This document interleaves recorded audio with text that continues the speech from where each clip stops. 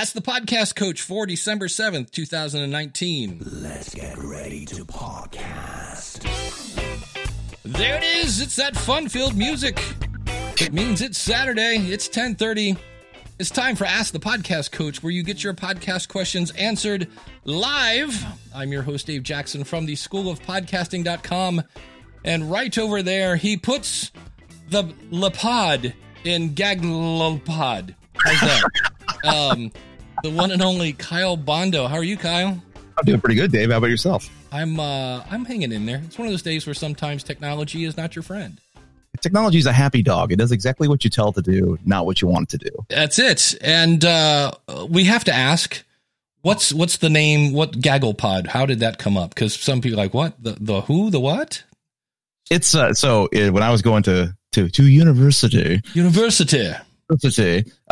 we were some IT kids hanging together in a gaggle, and it was like, no, I'm just going to call this new thing I'm going to create. I was doing WordPress at the time. I'm going to call this new thing Gagglepod because it'll be a gaggle thing, and it's pods, like we're putting together little tiny websites, and it'll be that. And that didn't work. Fell apart. But I owned the domain name forever and had the idea forever. And then I started down the podcasting road, and I was like, oh, wait a minute. I have this domain name, and maybe Gaggle's kind of like a bunch of geese getting together and talking. That sounds like a group of people on a microphone, and pod is podcasting. Hey. And so it just fit. There you go. That's I wish it was cooler. Wish it was like, I was hit in the head with a rock, and it's an epiphany. The angel said to me, behold, Gagglepod. It's not that cool. Yeah, it's a reused, I'm sure you have a domain name. We actually counted at the end of the last Podcasters Roundtable. Evo asked who has the most domains, and I have, at this point, I believe I said 138. Wow. And when I did the math on that, I'm like, we need to thin the herd, because there are a lot of them that are just, it's crazy that I'm like, and it's weird because it's like a list of broken dreams. Because you're like, I remember when I was going to do that. And there's that one. I was going to do like a dating site, but it was going to be guests and podcasts. And they're all like, oh, yeah, I'll get around to that someday. And I'm like, yeah. So I have a ton of those too, where it's like, oh, this is a great idea. I'll help people move websites from one host to the other. Like, no one wants that. It's like, here's another idea. There you go. Exactly. So, we're going to start off this morning. Well, first of all, let me get my fun-filled theme music here. It's time for one of those. And now it's time for a power rant. All right, I'm going to see if you can kick me off here, Kyle. Kyle, if I said, because you have a show called Podwrecked, and if I said, Kyle, where can I find your show? What is the correct answer? You can find my show at podwreck.com. Thank you very much. Oh my God, that's the way it goes. I was in a webinar the other day, and this person is launching their show. And I said, hey, I showed up late. Like, I missed the big announcements. Where can I find your show? And they said, oh, just find me in Apple and Stitcher and blah, blah, blah. And this is a friend of mine. And I'm like, okay. So I go over to iTunes. I type in the name of their show. Nothing. I'm like, oh, holy cow. I type in their name, search, nothing. I'm like, oh, this can't be right. Go back, type in the name of their show. It's Dave Jackson. Let's make sure there's no typos. There are no typos. Enter, nothing. I take a screenshot and I say, hey, you might want to point people to your website, because I go to their website. I figured out where it was. They had their subscribe buttons. Again, yay, we want subscribe buttons. And I actually sent them the screenshot, and I said, hey, you kind of need to quit telling people to go to iTunes because it doesn't work. In fact, I did a thing last night. I was talking to this person last night, and I said, hey, just so you know, I wasn't trying to be a wanker. I was trying to be helpful, because they were like, oh, just shush, Dave. And I was like, I was shushed. That's the problem, Kyle. I was shushed. I figured it out. And I said, I wasn't trying to be a wanker. And I actually went over and said, look, I shared my screen. I go, look what happens when I search for your show. And nothing came up. And then she said, that's weird. It comes up for me. And I'd be like, really? So I typed in the exact same name of her show again, which was kind of weird. I just I backspaced over one word and put in the new one, hit enter, and it came up. And I was like, oh, that's weird. It didn't come up a minute ago. I go, hold on a second, typed it again, and it didn't come up. And I'm just like, that defies all sorts of logic and databases and search results. So I just say again to you, the people, don't tell people to go to iTunes and find your show, because it's beyond caca poo poo that, that weird stuff that happens behind the scenes in Apple. It just doesn't make any sense. Yeah. So you almost wish they would just finally like have a tiger team. I mean, it's Apple. They got smart people just like roaming the hallways, drinking coffee there all the time. Why don't they just grab a couple of them and say, you know what, today we're fixing podcasting, and fix it? It'd be nice. It'd be great. Do that with their iOS rollouts. They do that with their MacBook updates. Why not podcasting? I don't understand why it's. I don't understand why it's broken. I don't. It's a multi-billion-dollar company. Yeah. To me, it always just makes me feel like that big, just very, very small, very tiny. Because it's a bazillion-dollar company. You think a crumb would fall off the table that would be enough of a budget to go, hey, can we hire somebody just to fix that? If you have a question, you can jump on in. We're at askthepodcastcoach.com/join. Or if you're listening someplace like Spreaker.com and you want to join in on the awesome chat room that we have going on, it's at askthepodcastcoach.com/live. And then we are there every Saturday, and I can see where Emily and Ross. A water reminder. So ever since she said this at MapCon, was it 2 years ago?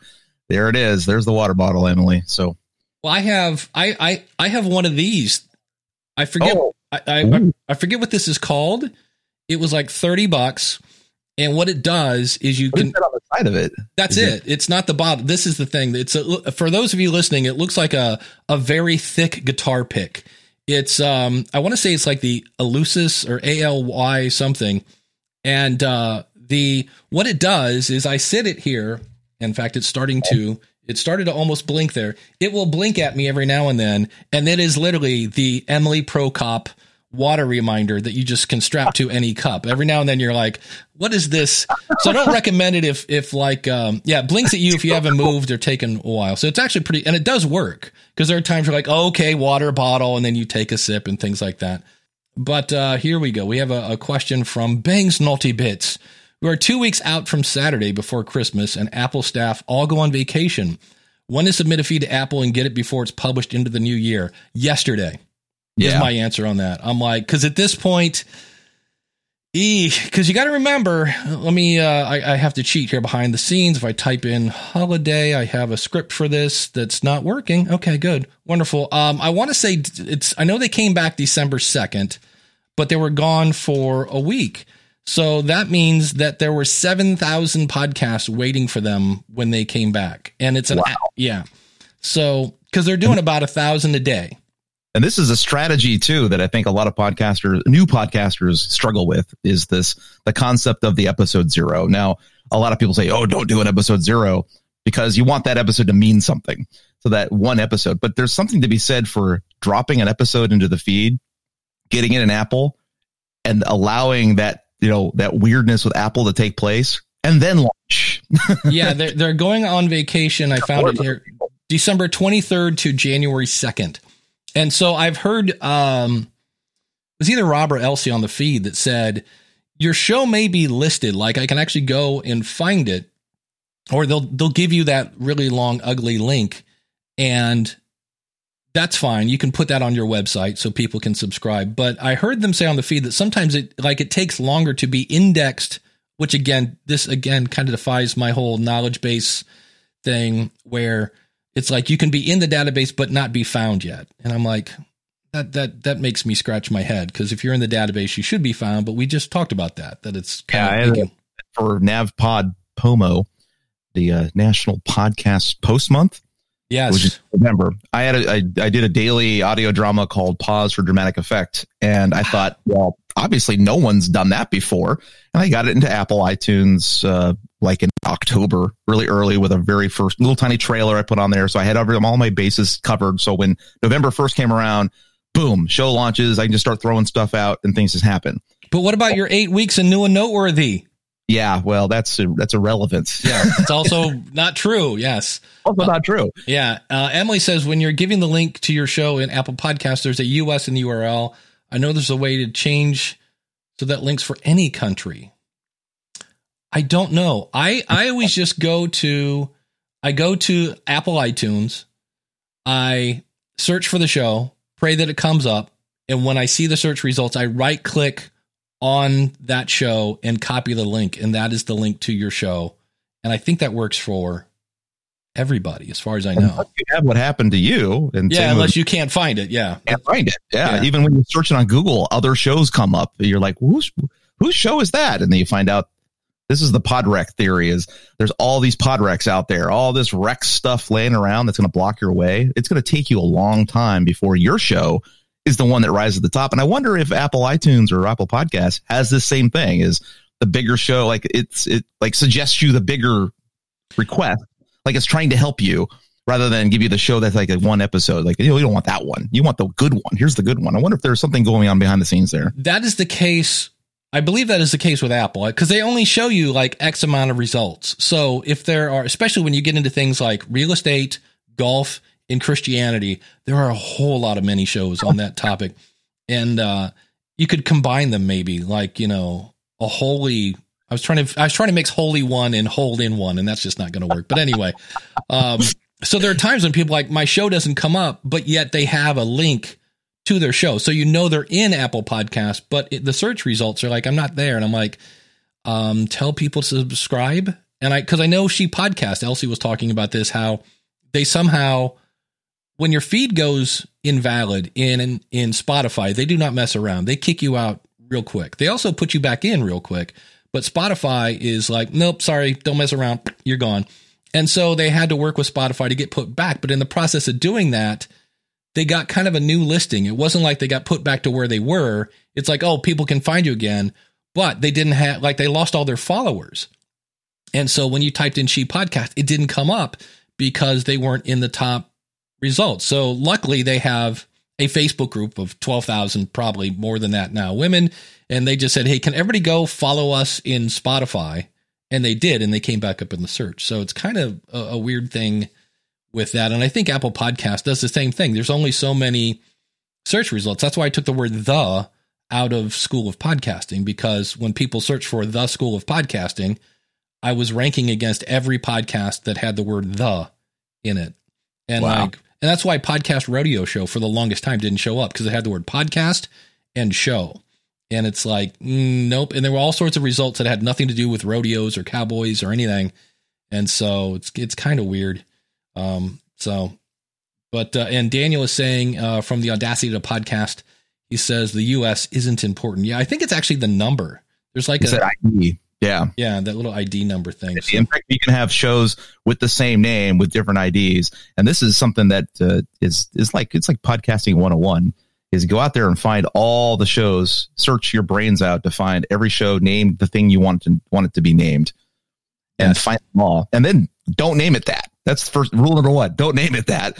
But if you have to name it that, that ID is going to be important. That ID is going to be critical to figuring out which show is which. But for new podcasters, we do a naming exercise in some of our meetups. Mm-hmm. We go through, they tell us the name, and then Tim Bryan will pull up on his phone and he'll search it and be like, huh, you mean like these other 5? And they're like, oh, I didn't know that could happen. I didn't even have that app. I didn't know those existed. And you start to, you show them that it's not just Google. There are other search engines. Hey, Apple's a search engine. Yeah. Spotify search engine. There's every one of these directories is a search engine. And as you start to go through each one of these, and we go about 5 deep, and they find that their show exists on 5 or 6 different directories of different podcasts that have different, they might be dead, they might be alive. They suddenly go, I should probably change the name of my show. And you see the light come on, like, oh, maybe I shouldn't name it that. That is true. I'm actually, just for giggles, we'll see. Sometimes this also does strobe things here, but on the screen, I am sharing us. This is our good friend Apple iTunes. Oh, we're doing an audio visual daily double. Yes, and I need that sound effect. But now I've typed in the phrase outside the box, because it's a podcast where we think outside the box.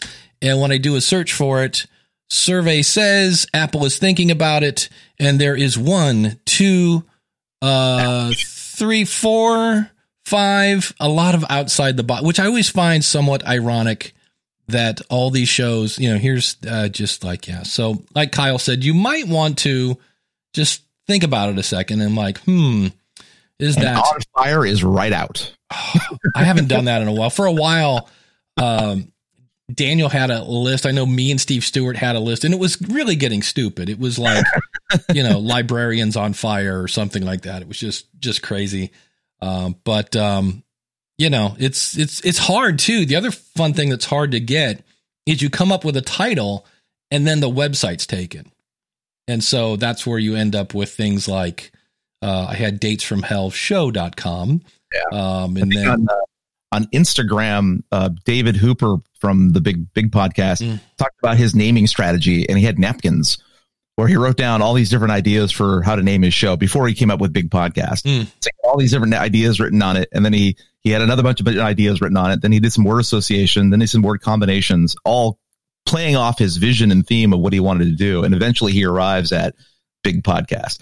And I think this is a struggle that Tim and I have seen more and more and more, the naming concept, because everyone goes with the functional name, and functional names worked in iTunes forever because it was based off keywords. As iTunes ultimately, I feel at some point Apple will finally care, especially as even though Spotify is really, the big, here's Apple, here's iTunes, here's Spotify, right? Eventually Spotify. If you see all the graphs, they're just eating and eating and eating. Eventually Apple's going to have to notice that someone's biting them in the backside. They're going to start caring, and these search engines are going to get better. And then you have the third monster in the room, which is Google, which is starting to index audio, which is crazy. As these three things start to mature, one of the predictions we have for 2020 is that as these mature, your name is going to matter a lot more for its uniqueness versus its keywords. And this is a challenge that a lot of podcasters are going to have, is rather than just being the Kyle Bondo Show, there's going to have to be something a little more unique, because there might be 15 Kyle Bondo shows out there. I doubt there is. I think there's like one other Kyle Bondo in the whole world, which is awesome. But eventually, I don't think next year, but eventually I think smart speakers, somebody's going to come up with a way to get the woman in the tube to start playing that. And that's where things like mompreneur, it was like, because she's just going to go, I have no idea what you just said. And you're like, no, play the, whatever, the solo firepreneur this week show. And she's going to go, what are you talking about? So that's going to be kind of interesting. But yeah, I think, and it's just getting harder to name your show. How did you guys come up with Podrect? Well, we went through this last Christmas. We did the 12 days of podcasting, where we found 12 different words and slammed the word pod into it. That's where we've done that exercise earlier on. Like, how many words can we come up with that we can add pod to and create this brand new word? And I forget what you call that. So there's sort of a P or something. Well, it's like, I know, 2 words, slam them together, and you make a brand new word. So we were playing with that, and it kind of just came out in, dang it, I just released a show and I'm sitting at the bottom and there's all this wreckage above me. I'm like 200 on the list of iTunes. How do I get past all these wrecks? Because they're like, new episodes haven't come out since 2009, 2010. I was like, oh, these pod wrecks are going to be in your way no matter what. And then Tim and I kind of looked at each other like, oh, Podrex. That's exactly what that is. And we can help people survive their podcast. And it's like that moment where like, oh, see, that's where the angels happen. That name actually, but it becomes, there we go. There's Daniel saying it's a portmanteau. There's actually a portmanteau podcast, because I remember it was 2 words put together. And I just remember thinking, this is a very niche podcast, because it was kind of like, yep, it is. That's 2 words put together. Yeah. Portmanteau. See, it's easy. Anyone can do it. You can take any kind of everyday thing, right? This is a Post-it note. But if I write podcasts on it, this is a pod-it note. Oh, pod-it. So see, we add pod to everything. This is the pod camera. I got a pod microphone. That's right. If you start to get really super creative, we came up with a podcast about podcasting, talking with people who do podcasts. We called it a podception. We started getting really, if you have 100 episodes out, you've had a podcentennial or podtennial. It got really silly. And it was 12 days of pod. It was 12 days of Christmas. We're like, what can we do? It's kind of fun for Christmas. We did that. We might do that again this year. I think we're about getting close. We may come up with some new ones, but that's really where that came from. Well, inquiring minds want to know, Kyle, what is that behind your windscreen? Is that it looks like a 2100. It appears to be. Yep, it's a ATR 2100. Had it for about, these are about 2 years old. Things like this is the F-150 of microphones. It's not pretty, right? It's kind of utilitarian, but man, it can take a hit, and not for it's got a great price. And I pop my P's, and I'm super loud, so I have the double. I do the double popper. Double popper, yes, because I'm a huge offender of that. So I've heard. I think at one of the events I had this out, and someone was like, "You don't need two pop screens." Like, man, have you heard me talk? Well, Daniel's saying, "Oh, my pod, you guys! This pod needs to pod stop." Smurfity Smurf. It is. It's very Smurfific kind of thing. So that would be another one. Podific. It always says that. Exactly. Yeah. All right. So we have a 2-part question coming in from Carrie. She says, got a request to interview a celebrity bartender while he's in Key West in a few weeks. Then his person said he does interviews via Skype while on tour. All right. So that's the first part. That's the setup. The question number 1, and is it normal for celebrity handles to dictate how their client will be interviewed this way? Ooh. Sometimes. Yeah, probably. Yeah, there we go. The ultimate ask the podcast coach answer. Yeah. Yeah. And I would think, because in some cases, the talent, shall we say, the talent isn't really aware of their schedule. They wake up every day and go, hey, Steve, what am I doing today? I do that every day. I ask, what's her name? The woman in the tube. I go, what's on my schedule? Because I don't remember. I could look at my calendar, but what kind of thing is that? So it might be. I honestly don't know. I don't work that much with people who have handlers. So, and then the second part of the question is, if he only does virtual interviews, why on earth would it matter when he's in town? That is true. I would agree with that. And if I had to pick between the two, face-to-face is always better than over the internets. Because then you can get a selfie with the famous person and then have them promote it in that whole 9 yards. So have you ever worked with somebody with a handler, Kyle? Some people are on tour and they're pimping something very specific.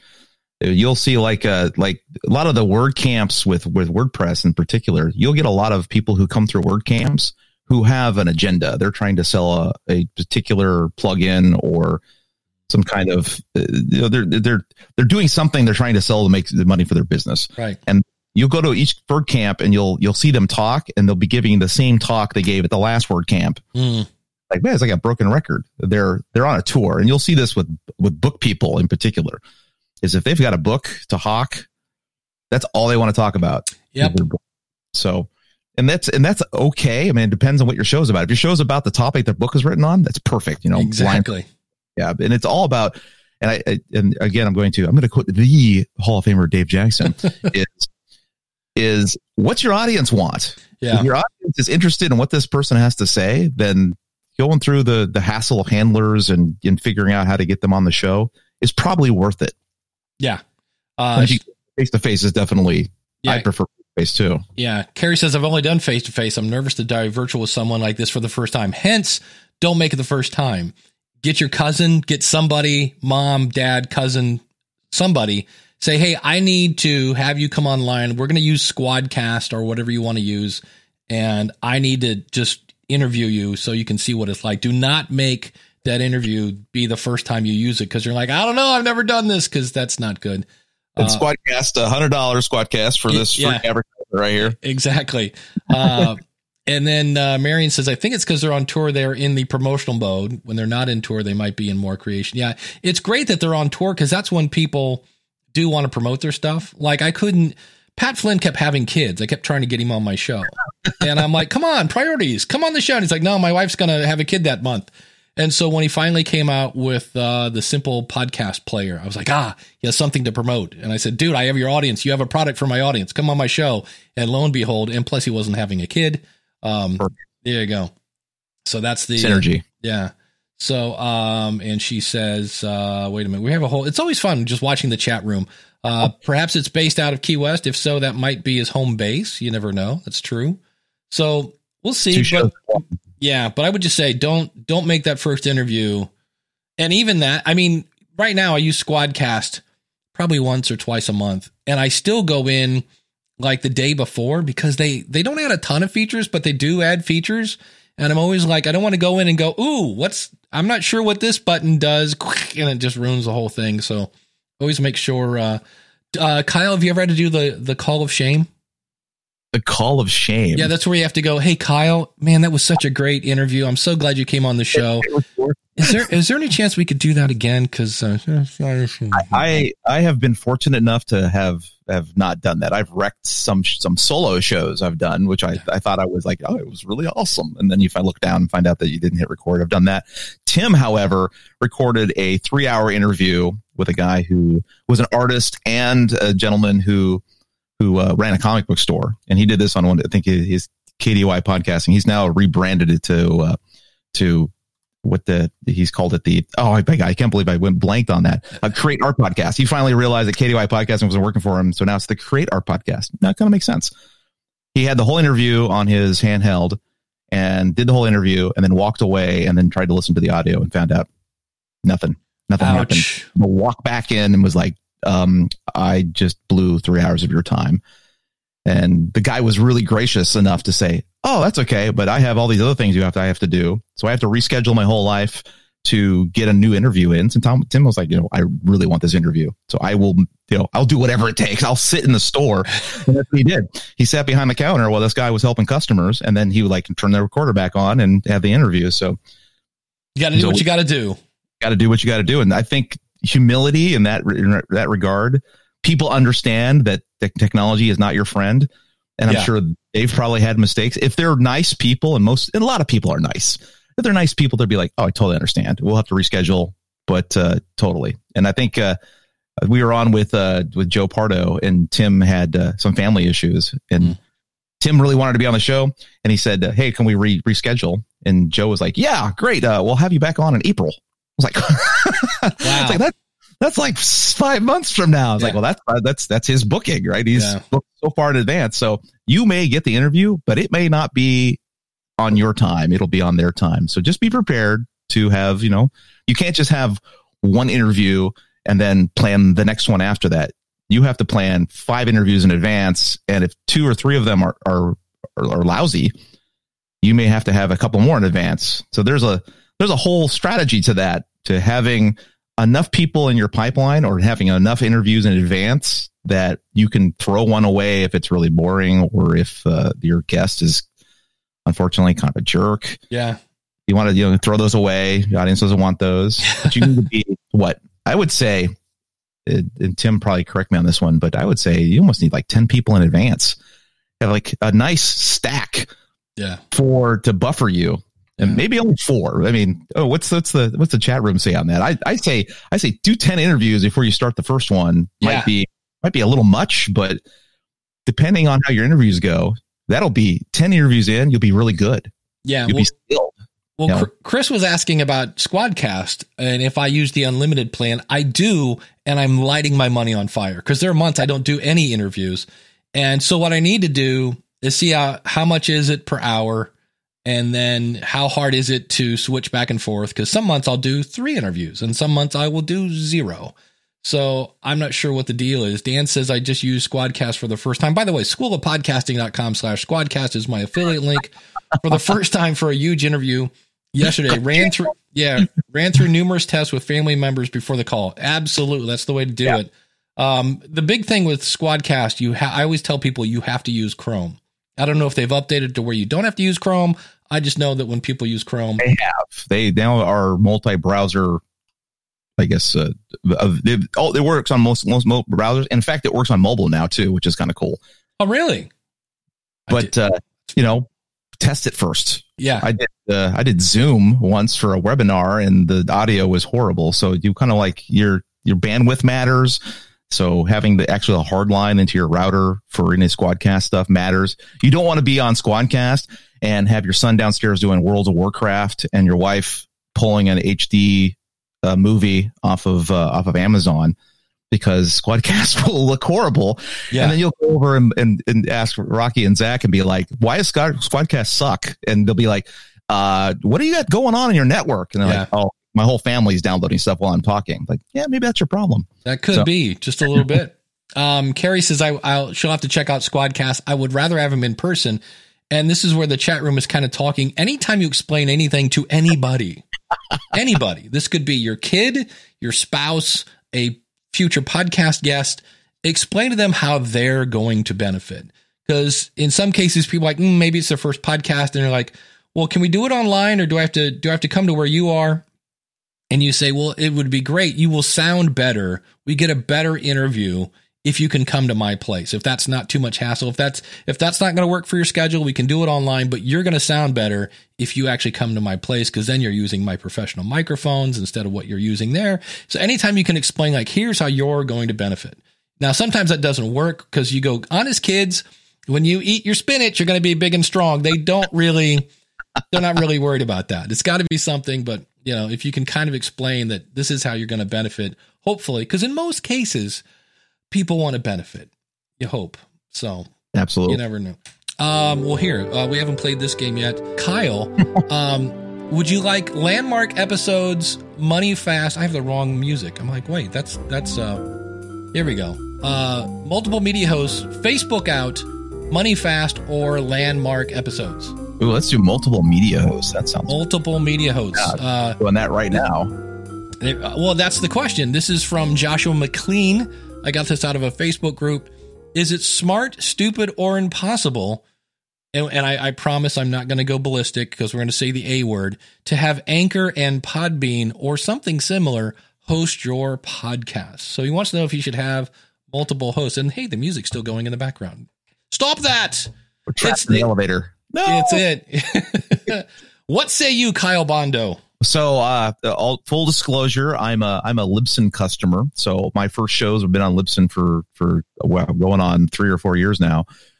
But Tim and I have experimented with other things. I know we have an open hosting relationship. So for NavPod Pomo, I wanted to try Whooshka because it had the magic word in front of it. It was free.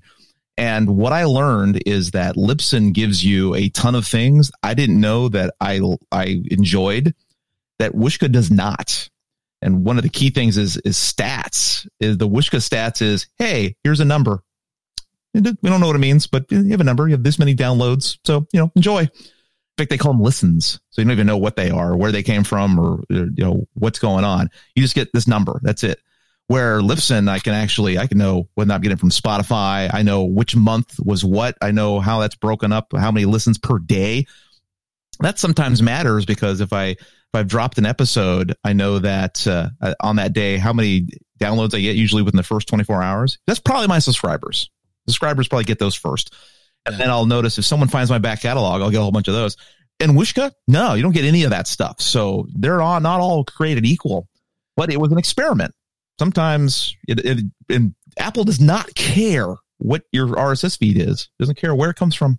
No, as long as it's working, that's really what they care about. And the one thing I will give Whooshka is I believe they are IAB certified, and I can verify very much so that Anchor is not.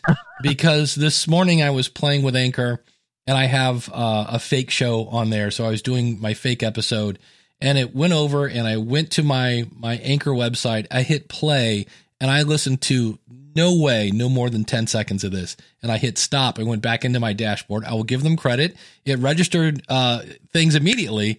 But the bad news is it said I had one download. And I'm like, that's not, because to be, in IAB world, you have to listen to at least a minute. And I'm like, there was no way that was a minute of that podcast. So I just kind of went, interesting. So.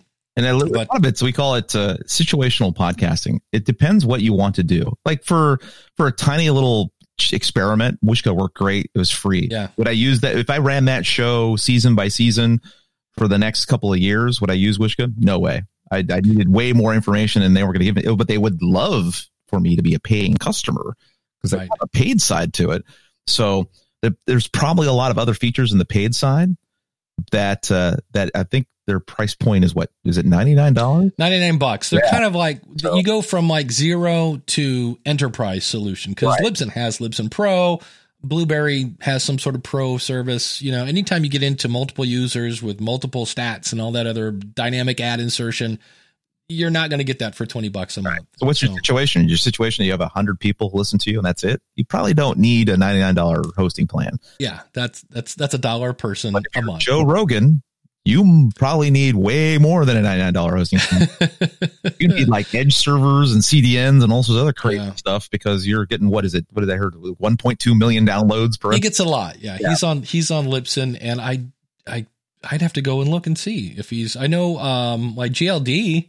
John Lee Dumas is just putting out $20 a month, Once upon a time in the web world, you used to get unlimited bandwidth and things like that.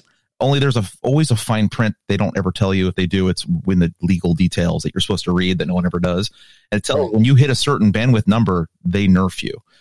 The hosting world, media, nerf you. They basically shut you down so much that you can't get enough traffic through. So you're okay. Because when you say nerf, I'm thinking like guns and football. Yeah, you take a football and you squish it. That's your website. You squish it. They nerf you. And media hosting is no different.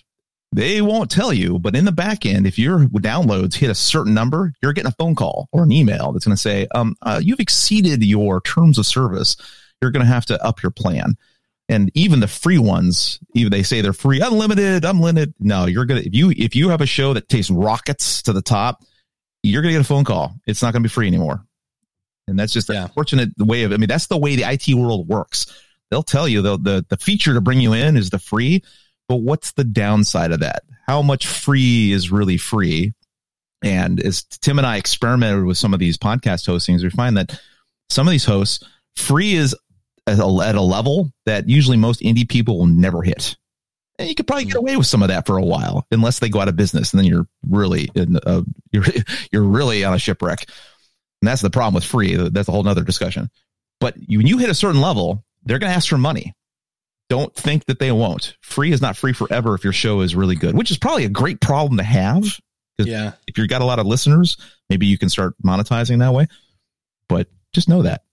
Yeah. Well, I know with there are people that try to use their web host as a media host, and that's one where all of a sudden, because web pages are very, very tiny, they're kilobytes of information, where an actual media file is megabytes of information. So all of a sudden, when you have a couple thousand people try to grab that media file at the same time, it's not a bandwidth, it's not a storage, it's that server is now smoking in the back, ready to explode into flames, because it's used to serving little baby files, and now it's serving thousands of really big files. And it's like, yeah, that's not going to work like that. I see in the chat room that Bangs is talking about using the free services, and some of these services use the big shows as their kind of their suck you in. Their look who we have. Yeah. So there's that angle to it as well. But for us indie folks, that you get an audience that's big enough, but bigger than their free service, you're going to have to pay for that. Pay for that. Exactly. You should. I think if you're really invested in podcasting, you should have a service that's paid for. And of course, I know Dave and Jim talk about this all the time. It's because if their business model is free and they're not making any money, are they going to be around? And everyone goes, oh yeah, they'll be fine. And then all these dead shipwrecks of hosting companies all over the place. Podcoin is another one that had Podcoin had a great business model of like, we're going to pay you. Not only we're not going to make money, we're going to lose money every time you listen. So it's like SoundCloud has managed to escape the guillotine twice now. So it's like they have a third time's a charm. And I believe if I just saw their advertisement on YouTube or something the other day, it said the premier podcasting platform, something like that. The number one podcasting platform is like, really? There ought to be some way to police the internet to say you're not allowed to say you're number one unless you're number one. But speaking of people that are number one, yes, we should take a quick second and say thank you to our awesome supporters. If you'd like to be an awesome supporter, it's askthepodcastcoach.com/awesome. And we're talking about, well, first of all, My Teacher's Pet. Surprised this is still open. Of course, then again, it's the holidays. But if you want some one-on-one consulting, it's dirt cheap. It's only available to one person. So if you want to check that out, askthepodcastcoach.com/awesome. But I always like to thank my $20 supporters. So we're talking about Jim Harold. We're talking earlier about in the English accent, and I always want to say Podlords. Yes, Sir Jim Harold of Podlords. And Greg over at debtshepherd.com. Glenn the Geek Hebert over at horseradionetwork.com. Josh Rivers over at podcastingexperiments.com. He's doing a series right now on local podcasting if you want to check that out. Max Trescott up in the air at aviationnewstalk.com. He was a 2008 National CFI of the Year, and I don't even know what a CFI is, but it sounds really cool. So, certified flying instructors, that's going to be my guess. Good, yeah, that's a good guess. Shane from Spybrary.com if you want to get your spy on. She's in the chat room. Carrie Bond, find her at keywestperspective.com/podcast so you can hear when her interview goes live. Carl White at lifeinthecarolinaspodcast.com. Kim Craggy at Toastmasters101.net. And again, I forgot, Jay Cleveland Payne. He's over at morebettermedia.com. He's got a ton of shows, just like Kyle has gagglepod.com with a bunch of his shows. You can go over to morebettermedia.com and check out Jay Cleveland Payne. And if you'd like to be an awesome supporter, simply go over to askthepodcastcoach.com/awesome. And I'll be thanking all of my supporters later in the month when we do this segment again. So,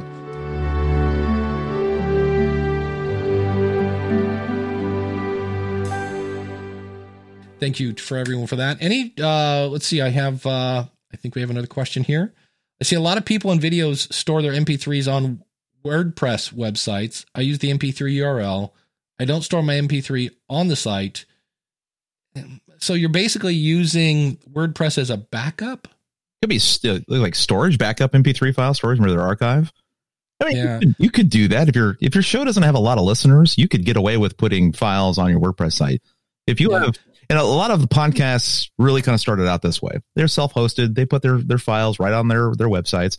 People would had to download the MP3, and then the players kind of emerged so you could play it right off their WordPress site. The problem happened to be is hosts started getting wise to the amount of bandwidth being pulled from some of these places and started really policing it.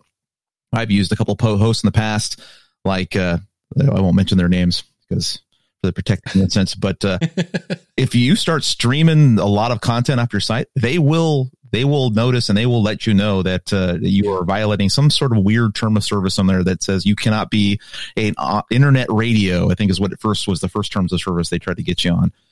And so they definitely don't like you doing that because a lot of times they've got a cloud space and they're using shared virtual services. So they put a whole bunch of different websites in one virtual service. And when one starts to get too crazy, it starts to affect their neighbors and they start having outages and downtime and they don't like that. So when you have those like low, cheap any kind of hosting plan that's really cheap, you're sharing that, for lack of a better word, you're sharing that box with other people's websites. So if yours gets crazy, they're going to be like, you know what? You need the better service. Yeah. You're starting to impact other people's stuff. And that's where but as storage, I mean, storage is so cheap these days. You could. Yeah. There are places like Dropbox. I use Mediafire.com. Mediafire.com is like $30 a year. It's ridiculously cheap. You get an Amazon S3 server for like $10. It's really nothing. Yeah. Chris says, did you guys know here? Did you hear about Radio Public ending their paid listener program, which I think I was up after 2 years to $4. So I don't know if I'm going to get that payout or not, but I did not hear about that. I have Radio Public's one of those weird companies that I'm not really, they keep kind of changing what they do. Like now they're almost a media host because you can go over and get a really pretty website. They're kind of like, hey, all these the Libsyns and even Blueberry has their sites, and Podbean has a pretty decent site that you can use that's kind of based on WordPress. But Radio Public is like, we're going to make really pretty websites and be a media host. So that seems to be kind of, because they had a thing for a while where you could get a free, really pretty website and kind of use their free program. And here again, what was their business model? Free. And then we're going to pay you if you refer other people to us. And I'm like, that didn't last long. So now they're not a free service and they're charging people for hosting and they're not paying people anymore, which is actually kind of like where I go, well, that proves again that, that's not a good business model. SoundCloud tried to change their business model. They were going to limit how much you could upload per month. And they said it's up to 3 hours or 15 tracks. And that's where they were going to change it to a number of tracks. And musicians went, wait a minute, because we could upload a boatload of 3-minute songs for whatever their free service was. And now you're going to take that down to 15 songs. That's not fair. And I'm surprised that SoundCloud went, yeah, you're right. We're not going to do that, because SoundCloud needs to figure out what we are. Am I a music service or am I a podcast service? Because that made sense in the podcast world, because we're uploading 40. Yeah. Yeah. Yeah. We have some people in the chat room saying they use Dropbox. Google Drive, I'm not a huge fan of. I've started making folders in Google Drive. It's one of those things where it's probably not as bad. You kind of have to do that whole learning curve thing to really get the most out of stuff. They give you like 15 to 20 gigs worth of space. And that's for each Gmail account you have. So you could create a Gmail, and you probably should create a Gmail account for each one of the podcasts you create. It's School of Podcasting, podcast.gmail.com. If you didn't have that stuff, right? Yeah. And you get a chunk of space comes with the Gmail account that you can put on there for free. So there you can, there's ways to work the system, but you're right. Managing all that stuff is what becomes the problem. You have 7 Gmail accounts and 7 different Drive boxes and a Dropbox box, and you get some sort of iCloud, and then Verizon wants to save stuff on your phone, so you have a bunch of those. You start having so many different places to save media, you don't know where everything is. Plus the laptop, this happens to be my 2019 laptop. I'll have my 2019 laptop, or my 2020 laptop, my 2021 laptop. We'll have 3 different hard drives, and I don't know which hard drive I use to do what show on. And then this fan exploded on that one. You can get so crazy in space and storage. Management is where the problem is. Yeah, storage, I know. Practically these days. Yeah, we forgot to mention OneDrive. That's Microsoft's Drive, again free thing. The thing I hate about OneDrive, and it's because of their wording. Because I'm looking down, I've got a pretty large hard drive in my computer, and it's like, you're almost out of space. We're getting down to hundreds of gigabytes, or what. It was just ridiculous, because I think it's like 3 terabytes, and I'm down to gigabytes. I'm like, well, that's kind of odd. Well, it's because when you have some of these things like Dropbox and OneDrive, they will sync folders. Well, that means it's in the cloud, and whatever's in the cloud is also on your computer, which to me is kind of like, I get it, but like, if the whole point of it is to be a backup, in theory, I can throw it in the cloud. Like if it's like old episodes, I'm not going to edit these anymore, but I don't want to have them take up my hard drive. I'll throw them into OneDrive, and then I will delete them off my computer because it's there. And maybe I have them on a outsource hard drive or whatever it is. And boy, when you try to turn off syncing on OneDrive, they're like, if you delete this here, it's going to be deleted everywhere. And you're like, wait, what? So it's one of the things where I'm like, that doesn't make any sense. So I'm actually in the process now of looking at what's synced to go, okay, if this gets whacked everywhere, am I going to be upset? I'm like, no, it's old, Microsoft Word tutorials from, 2010. I'm like, okay, I don't need to save these anymore. And I'm seeing what happens, because if it does delete it, in theory, it shouldn't delete it from my cloud account. I don't want to have it synced anymore. And it's kind of, their wording is very backwards on that. I heard at one of the conferences that Glenn Hebert talked about how he manages his show through Google Docs or Google Drive. Yeah. And he said something in the neighborhood. He's got 4,000 files or folders with every show they've ever done ever in Google. And the reason he did that is because you can search that directory. So if he wants to find an old show or something that may have been said in a past season, he can go on there and search and find the keyword in his show notes and bring that show back up if he wants to reference it or do a best of. And I thought, well, that's something. It's like, I don't remember. Can I search Dropbox? Can I search all these other things? Yeah. So suddenly Google Drive became very interesting to me as far as a storage service. And you can pay just like anything else. You can do Google loves your money, and I drink the Google Kool-Aid. I got an Android phone. I'm all in the Google, at work, I'm working with a Google Cloud platform. I'm Google everywhere. So paying a little bit for a Google service, a lot of time, the Google service is really good. I mean, you get a lot of space. I mean, the Google Gmail, when you get the $5 email account, that's your domain name. Yeah. It works really well. Gmail's everywhere. It's on your phone everywhere. It just works. It's seamless. So there's $100 Google. There you go. Google commercial there, right there. But you need a space to store stuff. I thought the Glenn the Geek's ability to search inside something, you cannot underestimate the need to search 4,000 things. If you could spend a whole weekend looking for something you're looking for in a show that big. So pay now or pay later is really in the IT world is you can pretend like you don't have a problem. Fast forward to like where Tim and I are, 5 years later, and where we're like, didn't we say that one time on that one show, that one place? Yeah. We do that. And what show was that? And it becomes 2-hour conversation of where is it? So make yourself easy.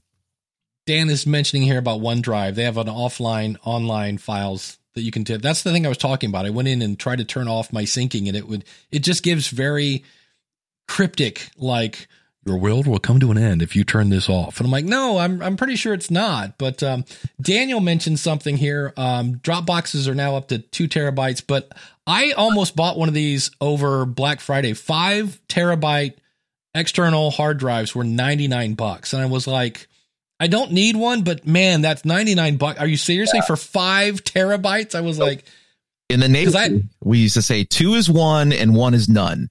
Buy those hard drives and they're awesome, and you fill them full up and then they die. And then what?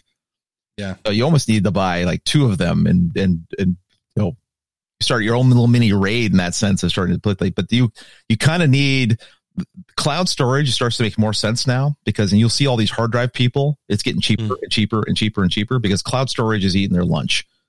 S3 Amazon is so cheap now that you can get an S3 space and then you can have it replicated with an extra little cost. Amazon will copy it for you and it will never, I'll say never, 99.9999% chance that it will never die. And you'll always have your stuff. Well, the thing I'm looking into is I use Backblaze to back up my hard drive, schoolofpodcasting.com/Backblaze, because they now have, and they said a few more dollars a month. So I'm not sure what a few more dollars a month means, but it's a case where once it uploads to Backblaze, it never gets deleted. So if I delete it off my hard drive, because right now I think they do a thing where they do, like if you delete off your hard drive, like he doesn't need a backup of it. So let's delete it off our backup. And there's this like saved forever option. And I was like, that would be cool because I would love to just throw things in a file, let it go to the thing. And then I don't have to worry about, is it there? And it's going to be ginormous in the cloud. I don't care. It's always there because for me, somebody mentioned that they save an MP3 file and a WAV file. I actually do. I used to always save a WAV file. I would have the MP3 file and the finished WAV file, and then I would save any, like if it was an interview, I always save the very first unedited version. So if I needed to, I could always go back and recreate it.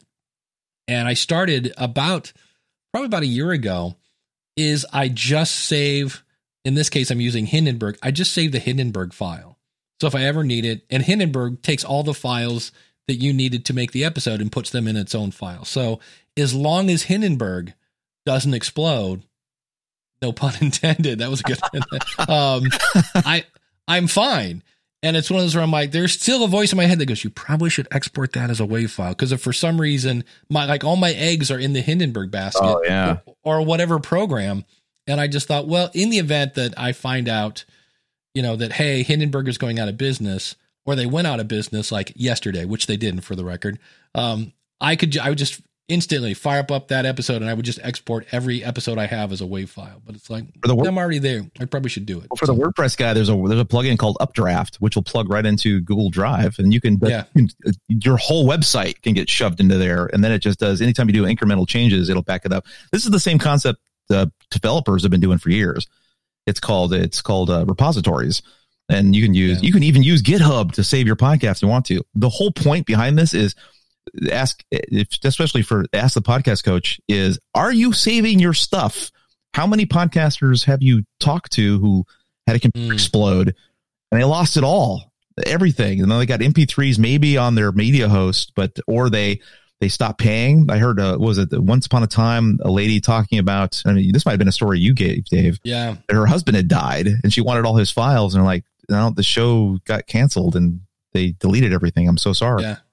It's like, it's same. I hate that question. It's like, we're trying to find them, and I would just love to hear his voice again. And I'm like, oh, you are killing me. Cause it's like, and then you find out that it was like 2 years ago and you're like, yeah, it's, if it's 2 months ago, there's a shot it's still there. But like 2 years, I'm like, no, it's been long gone. I'm like, I'm so sorry. But 2 is 1 and 1 is none. Save your stuff. And I always use Sundays. Sundays is the perfect time to just do a little bit of backup, little housekeeping, move some stuff into some storage, just save some full backup stuff. Just make it a routine. Just kind of like Emily's water thing, drink a lot of water and back up your stuff. That'd be so much better, especially when your computer explodes. And they do. They're designed now to not last very long. So, get warned. BNB says the IRS and attorneys everywhere would love that Backblaze feature where I don't delete anything. That's true. But we were talking earlier briefly about money in podcasting. So we're going to go to Money Fast here. This is from, this sounds like a Batman. No, I shouldn't say that. I was going to say a Batman villain, but that's not nice to say about anybody because her last name is Fink. Jennifer Fink says, for those, and again, I'm not going to pop a cork, for those that use Anchor, is the advertising option a possibility for a smaller podcast? I average about 250 to 300 downloads per episode. Every episode gets a download every month, which it should. I need to monetize this project, she says in quotation marks, sooner rather than later.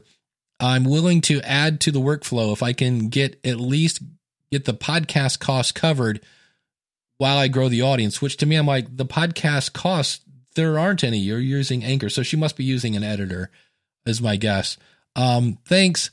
Fading Memories Podcast is the name of it. So, Kyle, I'll let you go first. What would you be your advice to Jennifer? Mine would be to run screaming from Anchor would probably be my first bit of advice. You can rebrand your show someplace else and rebuild your audience off of an Anchor.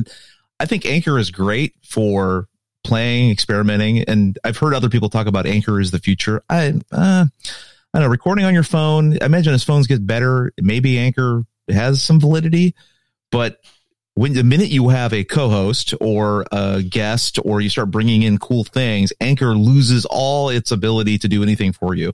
Anything you want to do, anything past solo, Anchor really doesn't have the ability to expand itself that way. So you're going to have to get off of Anchor and go to a big boy or big girl hosting company. Anchor is still it's too infancy. It's not mature enough. I don't know what the answer for that is, but maybe the answer is Anchor is just not set up that way. Yeah. I told her, I said, I did the math. I go with 300 downloads. The only sponsor, I did see one sponsor once because I have a fake show over there and it was less than Anchor. Anchor's paying $10 per 1,000 downloads for you to say, I love Anchor at the beginning of your show. And so that's a penny a download. So she's getting 300 downloads. She's making $3 an episode. That's not even a Starbucks cup of coffee. $100. No, it's $12. And so the thing I was worried about is when she's saying I need to make money with this quickly. And I'm like, that is not the way podcasting works. It's really not the way any business works. If you research starting a business, you will see where many times a business doesn't break even for a while. Or if you watch, one of my favorite shows is on CNBC called The Profit. And it's always interesting to hear how a company started off good, or they started off losing money, then they finally start to make money or whatever. But it takes a while because you monetize your audience. And right now you don't have one. And I was just like, So yeah, it's one of those where it's like, now the good news is you're not putting out $5, $15, $20 for hosting. So you're saving that because if at this point, if you're making $12, you're $12 to the good. But if you're paying somebody $50 an episode to edit that, which I wouldn't think you would if you're using Anchor. So that's where, anyway, you start to have those fixed costs too. When you think about a business, you have to buy a storefront, you got to buy inventory, you have to hire employees. There's all that overhead cost and the running of the business. And then you have to make enough money to break even. Then you have to make a little bit more money to actually make a profit. When you figure all that in, it's like, well, how much does your phone cost? How much is your plan for your phone cost? Does $12 a month cover your phone bill on your phone to do the podcast on your phone? If that's how you're doing Anchor, or did you buy a microphone? How much did that cost? If say it's $60 microphone, how many $12 things from Anchor do you have to get before you can actually pay off the microphone? So you haven't made any money and you're a year in. So It's really, there's a whole lot of other costs that everyone's like, oh, I'm going to go on a podcast and magically money will fall from the heavens. That's it. It's not work that. Well, before we head out the door, tell everybody about Podrect. So Tim, Bryan and I do a show called Podrect where we help you survive your podcast. We have, we're going on, I think we're almost at 2 years now, year and a half of doing this podcast. It's not our first, but it's the one we've been co-hosting to go through problems and problem solution type situations to help people fix things that have gone wrong. In fact, we even had you, Dave, on the show to talk about, I produced a podcast and sent it out and hey, only one channel was on there. So you can hear one voice, but not the other, or 20 minutes of silence because I hit the wrong button, all these kind of things. We explore these kind of things. And our latest experiments have been how to podcast live. So we've been experimenting with live setups, and we bring the whole gear out to a location and try that. And then we try it with our remote recordings, and we've been trying a bunch of different things. And that's been kind of our latest thing. But we do a lot of experiments, and we try to play around with how do we survive your podcast in a way that is beneficial. So podrect.com. There you go. And this week on the School of Podcasting, it is episode 700. So in our post show today, we'll talk about, I guess you would call that a landmark episode, maybe. So we'll talk about that a little bit. And of course, you can find me over at schoolofpodcasting.com. You can find us here every Saturday at 10:30 Eastern Standard Time at askthepodcastcoach.com/live. I believe Mr. Collison is back next week. He's in London, by the way. If anybody's like, hey, where did Jim go? He left on a traveler.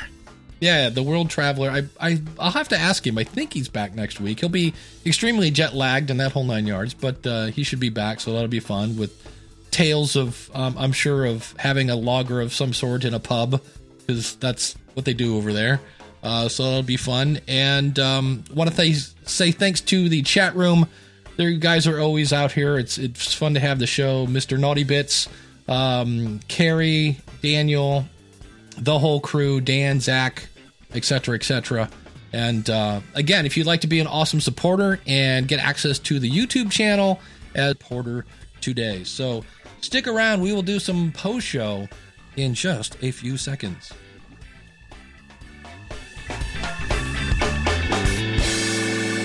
This podcast is part of the Power of Podcasting Network. Find it at powerofpodcasting.com. Changing the world, one download at a time.